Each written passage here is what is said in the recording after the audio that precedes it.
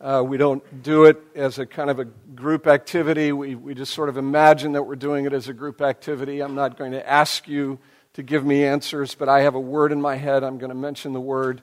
And I want you just to kind of hold in your head the first word that comes to mind when I mention the word that I have in my head. Okay, ready? Here's the word. Saint. Saint. So it'd be fun, wouldn't it, to kind of go around the room and we could put them on a big whiteboard, just put words that come into people's heads as they hear that word saint. It could be that names actually pop into your heads. For example, you could think of me. But you probably didn't. You probably thought, or you might have thought of somebody like Mother Teresa.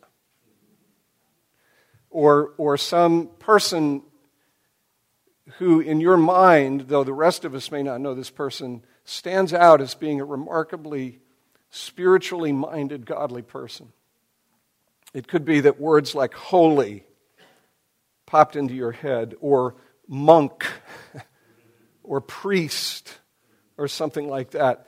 But my guess is that no one would have said, when you heard the word saint, my guess is no one would have said, me. Not me, but you. Myself. It's just not in our vocabulary. It's not really in our way of thinking about ourselves, it seems to me, that we identify ourselves as saints. And yet that is how the New Testament identifies you. The New Testament identifies you as saints. That is precisely what you are. If you are a Christian, you are identified as a saint. Romans 1, verse 7, Paul, in those opening verses, introduces himself, and in the first 6 verses, he sort of introduces what it is that he's going to talk about. He's going to talk about Jesus Christ, who is descended from David, who is declared with power to be the Son of God through the resurrection of the dead by the Spirit of holiness. But then when he comes to the greeting, he greets those who are living in Rome, loved by God, and called to be saints. Called to be saints. That's how he addresses them. That's how he identifies them. You think of yourself in that way? Have you ever thought of yourself in that way as a saint? Now, be clear about what a saint is. The word saint derives from the word which means to be set apart, to be consecrated, to be set apart by God and for God. I mean, even the word itself begins to capture some of the beauty and wonder, the spectacular loveliness of the gospel. Because a saint is someone who is set apart by God, set apart for God, all by God's grace. Grace that is grounded and rooted in God's mercy, His compassion towards sinners, which itself is rooted in God's love, God's loving particular sinners. So just the idea of being a saint conjures up necessarily notions of God's grace. And when God begins to work and sets a person apart, separates a person for himself, he separates that person for specific purposes. So a saint is someone who is set apart by God for specific purposes, all by God's grace. And that's really what's being worked out in chapter 12 after those first 2 verses. Beginning in verse 3. What Paul is doing here is helping these Romans understand what it is that God has set them apart for. They're living in Rome, right? We all know the phrase. I was reminded of this by one of the commentators. We've all heard the phrase, probably used the phrase, when in Rome, do as the Romans. Well, you see what Paul is saying is, though you live in Rome, don't do as the Romans. You're being called to something very, very different. You're being called to something remarkably different. We're to think of ourselves. This is where change and transformation begins. It begins with the mind. It doesn't stop there. The mind is sort of irretrievably connected to the heart and to the soul. As a man thinks in his heart, so is he. From the Proverbs. You remember this from several weeks ago. All of you, if you read through the Proverbs, there's this interchanging of thinking and desiring, longing, the intersection of mind and heart. But it begins with our thinking. Be transformed by the renewing of your minds. That's where this change begins. And Paul uses 4 times in this 3rd verse a word that has to do with thinking. The root is the same in each case. I say to everyone among you not to think more highly of himself than he ought to think, but to think with sober thinking. That's kind of the literal thing. All 4 of those words have the same basic root. And that's the effect. You see, if you've come to Jesus Christ, if you've believed in Him, if you've entrusted yourself to Him, everything begins to change, and it begins with how you think. And that transformation of thinking begins to find expression in living. The 2nd verse. Don't be conformed to this world, but be transformed by the renewing of your mind, that by testing you may discern, which is to say you may display, you may put on display, you may show what is the will of God, that which is good and acceptable and perfect. You see, there's an inevitable connection between this transformation that Jesus Christ is effecting and accomplishing and its outworking in the way that we live. There becomes a display of the will of God. Never perfectly. We understand that. That's why we live under the shadow of the cross. That's why we never get far from the cross. Because it's never perfect. It's always imperfect, and yet it's real. It's real. Real change. Real transformation begins to take place. And that's where we are in this letter. We're at the point in this letter where Paul is beginning to work out, he's beginning to outline what that change will look like. And it's stunning to me and frankly frightening where it is that the apostle starts to work out what this transformation and change looks like. Where does he start? He starts with me. He starts with me, these 3 things that I mentioned last week, how I think about myself, how I think about you, and how I think about why I'm here. And the first one has enormous implications for the second 2. How do I think about me? That's the first thing. How do I think about myself? Verse 3 again, Paul says, by the grace given to me, I say to everyone among you, not to think of himself more highly than he ought to think, but to think with sober judgment, each according to the measure of faith God has assigned. Now remember this, Paul has never met these people. He doesn't know them from Adam. He knows some of them because he lists a bunch of names in chapter 16.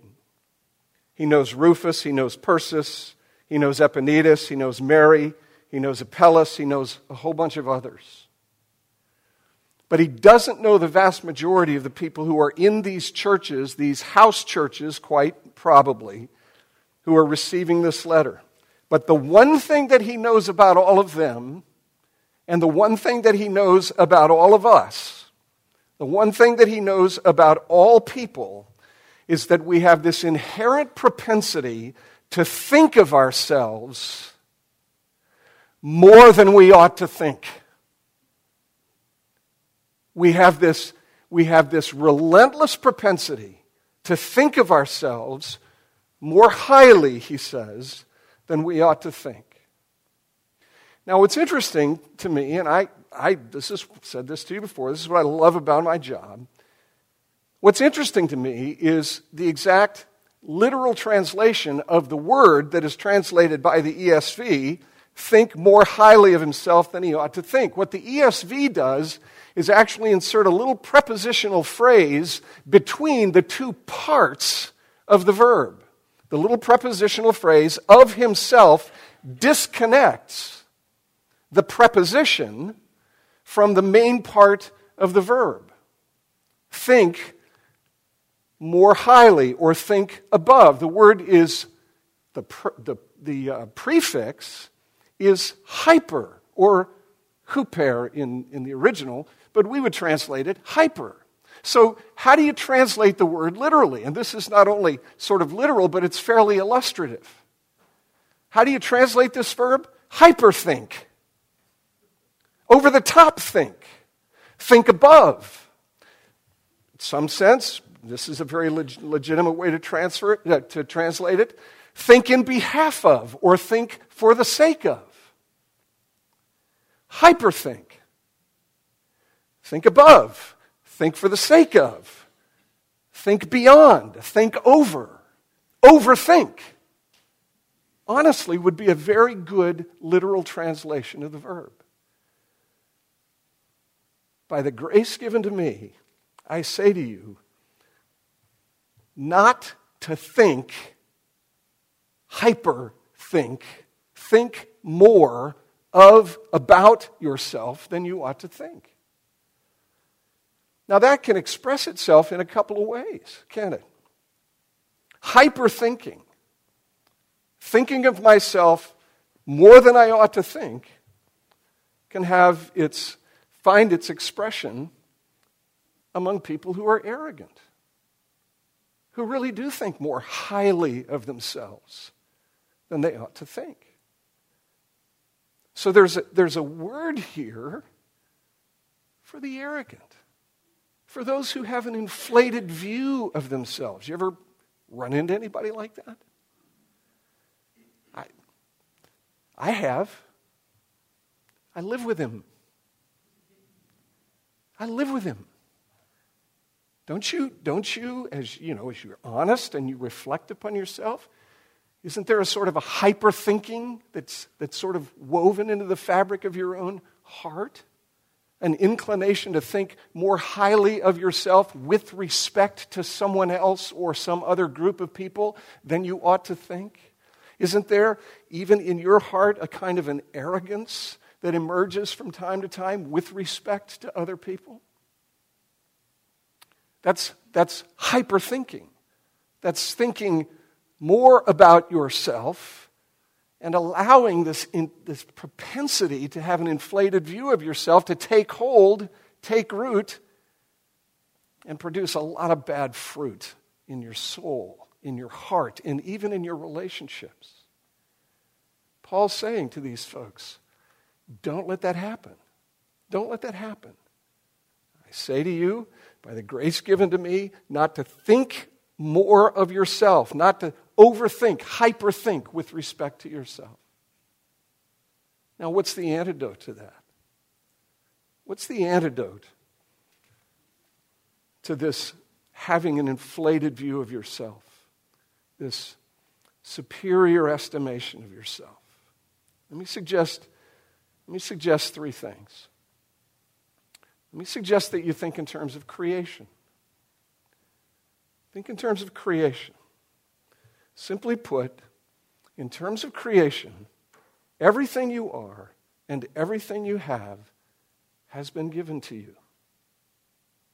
Everything you are and everything you have is a gift. There might be two ways to account for everything you are and everything you have. One of the ways you can account for everything you are and everything you have is the way Richard Dawkins accounts for everything you are and everything you have. And it's printed in your bulletin. Richard Dawkins accounts for everything in terms of DNA. DNA neither knows nor cares. DNA just is, and we dance to its music. That's one answer to the question, how did I get to be the person that I am? It's a crapshoot. It's a roll of the dice. It's just DNA. It's the random, as Francis Schaeffer used to say, the random configuration of Adam against Adam, God against God. Crapshoot, luck of the draw. That, of course, is not the answer that we give. As Christians, we give a very different answer. We say unhesitatingly and gladly that it isn't impersonal forces that have produced who and what I am. That the infinite personal God who is really there, the tripersonal God, who is robed in holiness and justice, who knows eternal joy and love from before the foundation of the world, the infinite personal triune God, a God who is sovereign, who is wise, who is purposeful. That God is the source of all that I am and all that I have. I exist by His will and good pleasure. So that means that my gifts, I'm struck by this as I read Deuteronomy chapter 8, where God reminds the Israelites when they get into the land and they begin to enjoy the fruit of the land, this land flowing with milk and honey, that they remember that God is the one who brought them to the land, who created the land, who made the land fruitful, and that it is not by their power or ability, but by His. He gives them the ability to make wealth. He gives that ability. I just so want to sit down with Donald Trump. I just so want to sit down with Bill Gates, who, at least in terms of his outward persona, is very different from Donald Trump. But I'd like to have coffee with the two of them and just ask them this question. How do you account for your existence? How do you account for the gifts that you have, the abilities you have? Those native, inborn things which you have employed to create this massive wealth. The Christian answer to that question is the infinite personal God who is really there, is the source of it all. I am who and what I am by the creative power of God. That's humbling, isn't it? It should be. It should be a strong antidote to this impulse to have an inflated view of ourselves with respect to someone else or some other group of people. But then there's a second thing too, and it's been a theme through this service. There is also providence. There is also providence. You account for who you are, your exact personality, your temperament, your gifts, your abilities in terms of the creative act of God. But then you have to ask the question, how is it this stuff comes to expression in and through my life? And you answer that question by affirming the reality of providence. That these things that we've confessed this morning really are true of God. Providence is the almighty and ever-present power of God by which He upholds as with His hand heaven and earth and all creatures, and so rules them that leaf and blade, rain and drought, fruitful and lean years, food and drink, health and sickness, prosperity and poverty, all things in fact come to us not by chance, but from His fatherly hand. See, it isn't the case that God created the world, set it moving, and that it now just runs by these laws that are worked into the fabric of this physical and material universe. What we're affirming is that God, by His power and according to His wisdom, upholds everything that He has made, every nanosecond of every day, across the whole space of human history and throughout the whole of the cosmos. The stars hang in the heavens by the power of God. And you sit in these seats today, Because that same power has been and is operative, upholding you in this moment of your existence. So when you ask questions like this, why were you born, where you were born? Look, you know I go to Africa every year. I'm telling you, I meet pastors in the Diocese of Mara and Ukerewe who are as bright and as gifted as Tim Keller. And they live in little villages and have churches of 100 people.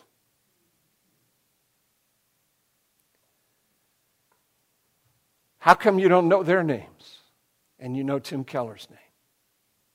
The providence of God. It is not Tim Keller or anybody else. I don't know who you listen to. I don't want to know because I'd probably say, no, don't listen to him. Listen to him instead. He's much better to listen to. Why were you born where you were born? How do you account for the fact that your life has taken the particular shape that it has taken? You realize what a lucky thing it is that you were born in the United States of America in the 20th century?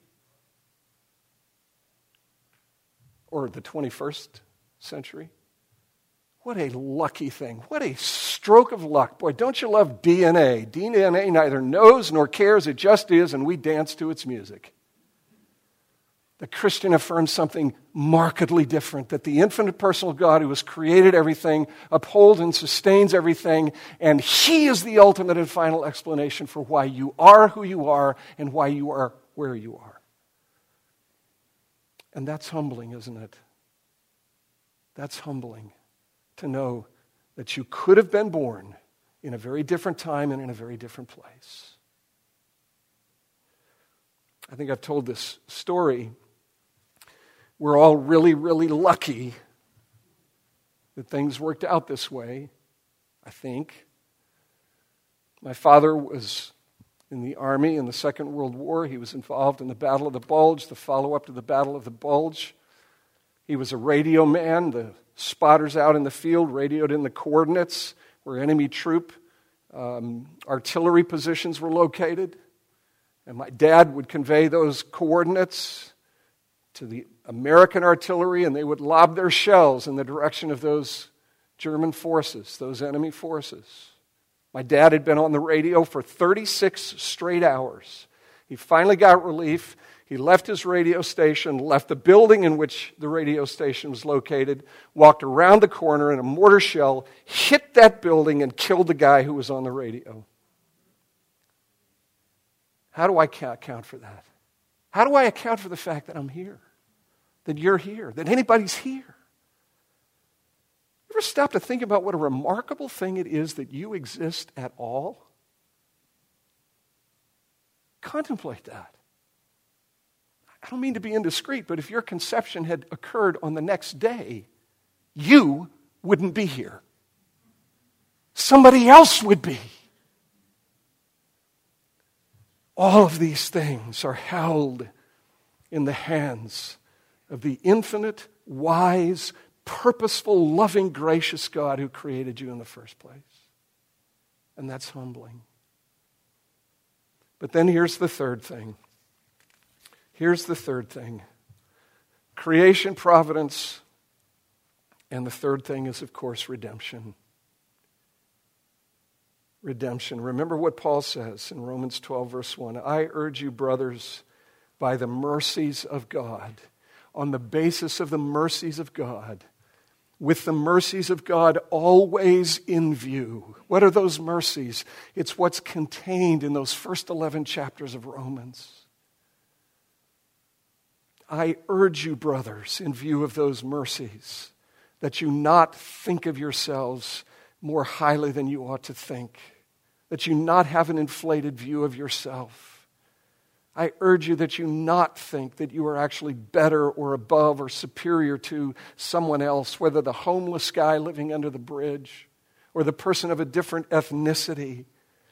If you're struggling with that, you need to reread over and over and over again Romans 1:16 through 11:36. And remember that you are a sinner saved solely by the grace of God in the Lord Jesus Christ. It is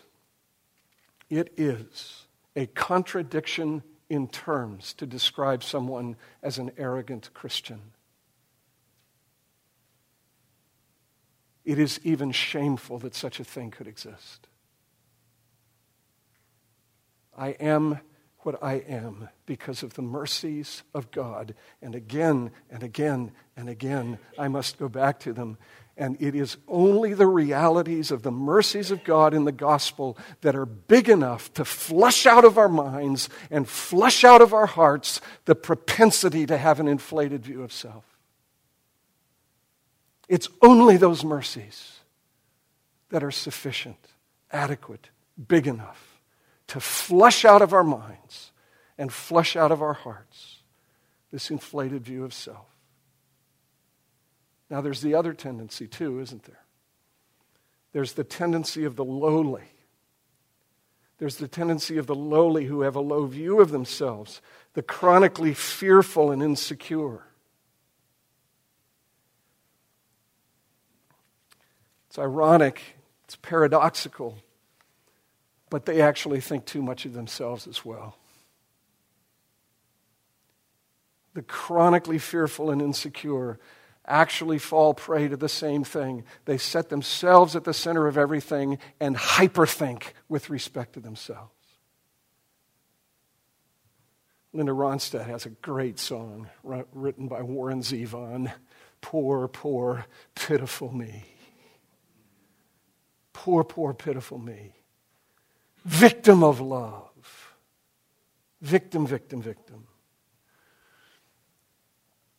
I'm so unattractive. I'm so little. I don't have any gifts. I don't have anything to offer. Interestingly, the antidote, it seems to me, to this sort of hyper-thinking, where I'm actually, ironically, paradoxically setting myself again at the center of everything and hyper-thinking with respect to myself, the antidote is actually the same, isn't it? And that's what Paul is encouraging us to do. He's encouraging us to assess ourselves in a sober and reflective way. And the word sober is sort of illustrative too, isn't it? When you're not sober, when you're drunk, you're intoxicated with something, right? And what's Paul encouraging us to do? He's encouraging us to get sober, to be intoxicated not with ourselves, whether we have a high and inflated view of self, or whether we're Linda Ronstadt, poor, poor, pitiful me. Two kinds of self-intoxication. And what is Paul encouraging us to do? It seems to me that he's encouraging us to be intoxicated with something else.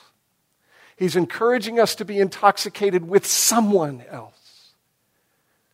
Again, he keeps saying, don't lose sight of the mercies of God. And what are the mercies of God filled with? Jesus Christ. Jesus Christ. So the remedy here is the same. It is the mercy of God. Who you are in Jesus Christ. Your identity in Jesus Christ. That you are redeemed. That you are forgiven. That you are made clean. That you are given this incredible status as a son. And remember, you have to go all the way back to chapter 8 to remember that sonship is status. It's not generic. It's not just for boys. Sonship is status. It has to do with being an heir. And Paul goes on to say that we are heirs with Jesus Christ. Whatever Jesus inherits, I as his brother inherit. I am a son, but I am also a child, and that is the filial and relational dimension. Fathers love their sons and daughters, and this father loves his sons and daughters perfectly. Perfectly and completely. What is the antidote to self-intoxication that leads me to the Linda Ronstadt place? Poor, poor, pitiful me. It is thinking less of myself and more of Jesus Christ, in whom is my true identity. That's who I am.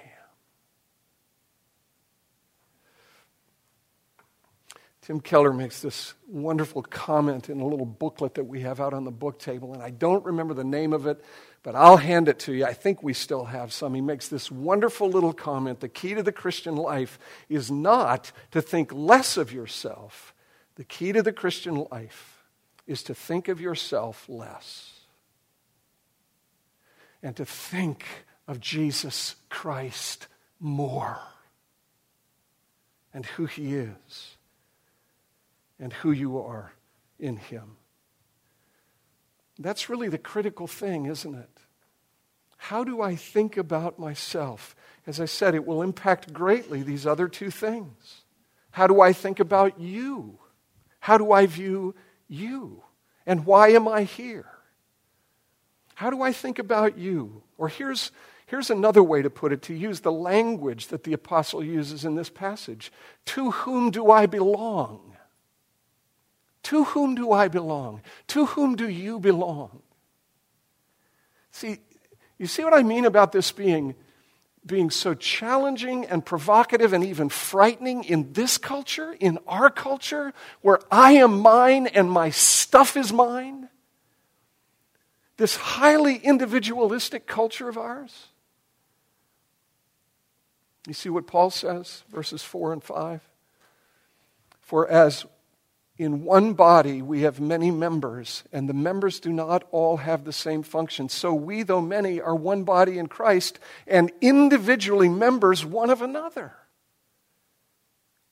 We are members one of another. I belong to you, you belong to me. You know how the body works? You ever break a toe? That little toe on the outside of your foot? You ever bruise it badly? It's just a little toe. It seems so insignificant. Break it. It affects everything. Right? I came back from Africa, brought a little friend with me. You couldn't see it. I couldn't see it. That little friend affected everything. When one little thing begins to go bad, what is affected? The whole of the body. You are a body.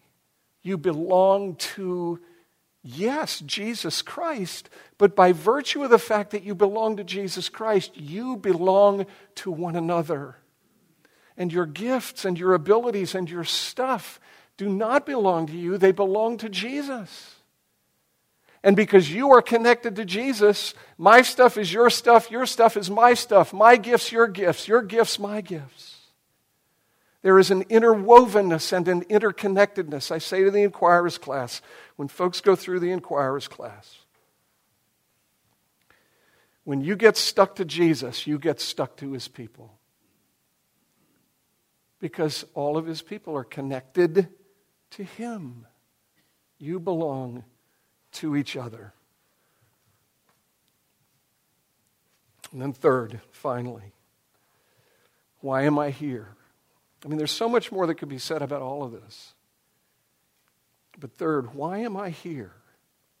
You know, Paul gives a partial list of gifts in these verses. Having gifts that differ according to the grace given to us, let us use them. If prophecy, in proportion to our faith. If service, in our serving. The one who teaches in his teaching. The one who exhorts in his exhortation. The one who contributes in generosity. The one who leads with zeal. The one who does acts of mercy with cheerfulness. But the phrase I want to emphasize is what Paul says about the use of these gifts. Use them. Use them.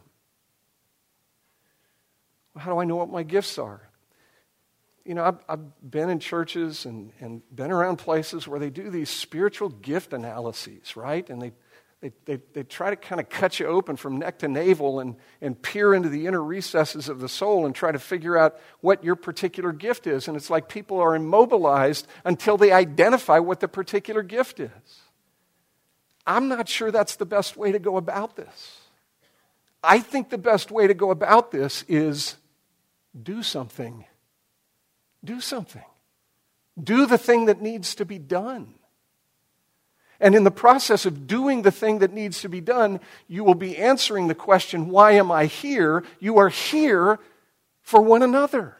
And so do the thing that needs to be done. It may seem like a small thing. It may seem like a humbling thing. It may seem like an over-the-top thing. I'm not about calling attention. I'm really not about calling attention to particular people. I'm really not. And she's not going to like it when I do this. But Barb is a champion at doing the thing that needs to be done. In our years of marriage and in our years in ministry, there are three, she has not done. She's not sung in the choir, she's not played the piano, and she's not preached. You do the thing that needs to be done, and as you do the thing that needs to be done, you begin to see where your inclinations are, where your gifts are, where your abilities are. There's a great example of this, I think, in Nehemiah. I'm in Nehemiah in my Bible reading. Nehemiah chapter 3, the wall needs to be built. Go read it, it's fascinating. Trumpeters are building the wall. Priests are building the wall. Farmers are building the wall. All kinds of different gifts. Go read Nehemiah 3. But they're all engaged in doing the thing that needs to be done. Why? Because they're members one of another. 12 tribes? Sure. But they are members one of another. So they do the thing that needs to be done. And in the course of doing the thing that needs to be done, gifts begin to be manifested.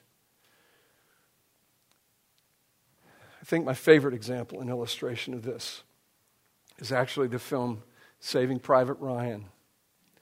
Throughout the film, the guys in Tom Hanks' platoon ask him what he did before the war.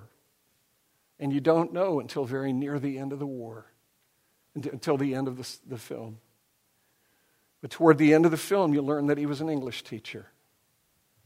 And presumably he was an English teacher either because he loved literature or he loved, which I can't really imagine, that whole business of taking sentences apart and graphing them on a chalkboard like we all did in 9th grade. Presumably he did those things because he loved it and because he was good at it. But they were at war. And he did the thing that needed to be done. He picked up a rifle and went to battle. Folks, we are not our own. We have been bought with a price. And therefore, we do what the one who has purchased us did. We serve. We serve. We put our gifts to use. So, this really does, it seems to me, strike at the heart of so much of how we seem to be hardwired with a preoccupation with ourselves and our stuff and wanting to be served. But I am in Jesus Christ, and by virtue of being in Jesus Christ, I am connected to you, you are connected to me, and we are here together to serve. Let's pray together. Lord Jesus, we need grace, we need help, we need for you to extend mercy to us. This is challenging to me, and I suspect challenging to all of us. But Lord, would you shower us, lavish us with your enabling grace, empowering grace, with that grace that creates selfless people. People who do, in fact, think of themselves less because we have thought so much more of you. Help us, Lord Jesus. We pray in your name. Amen. Let's stand together.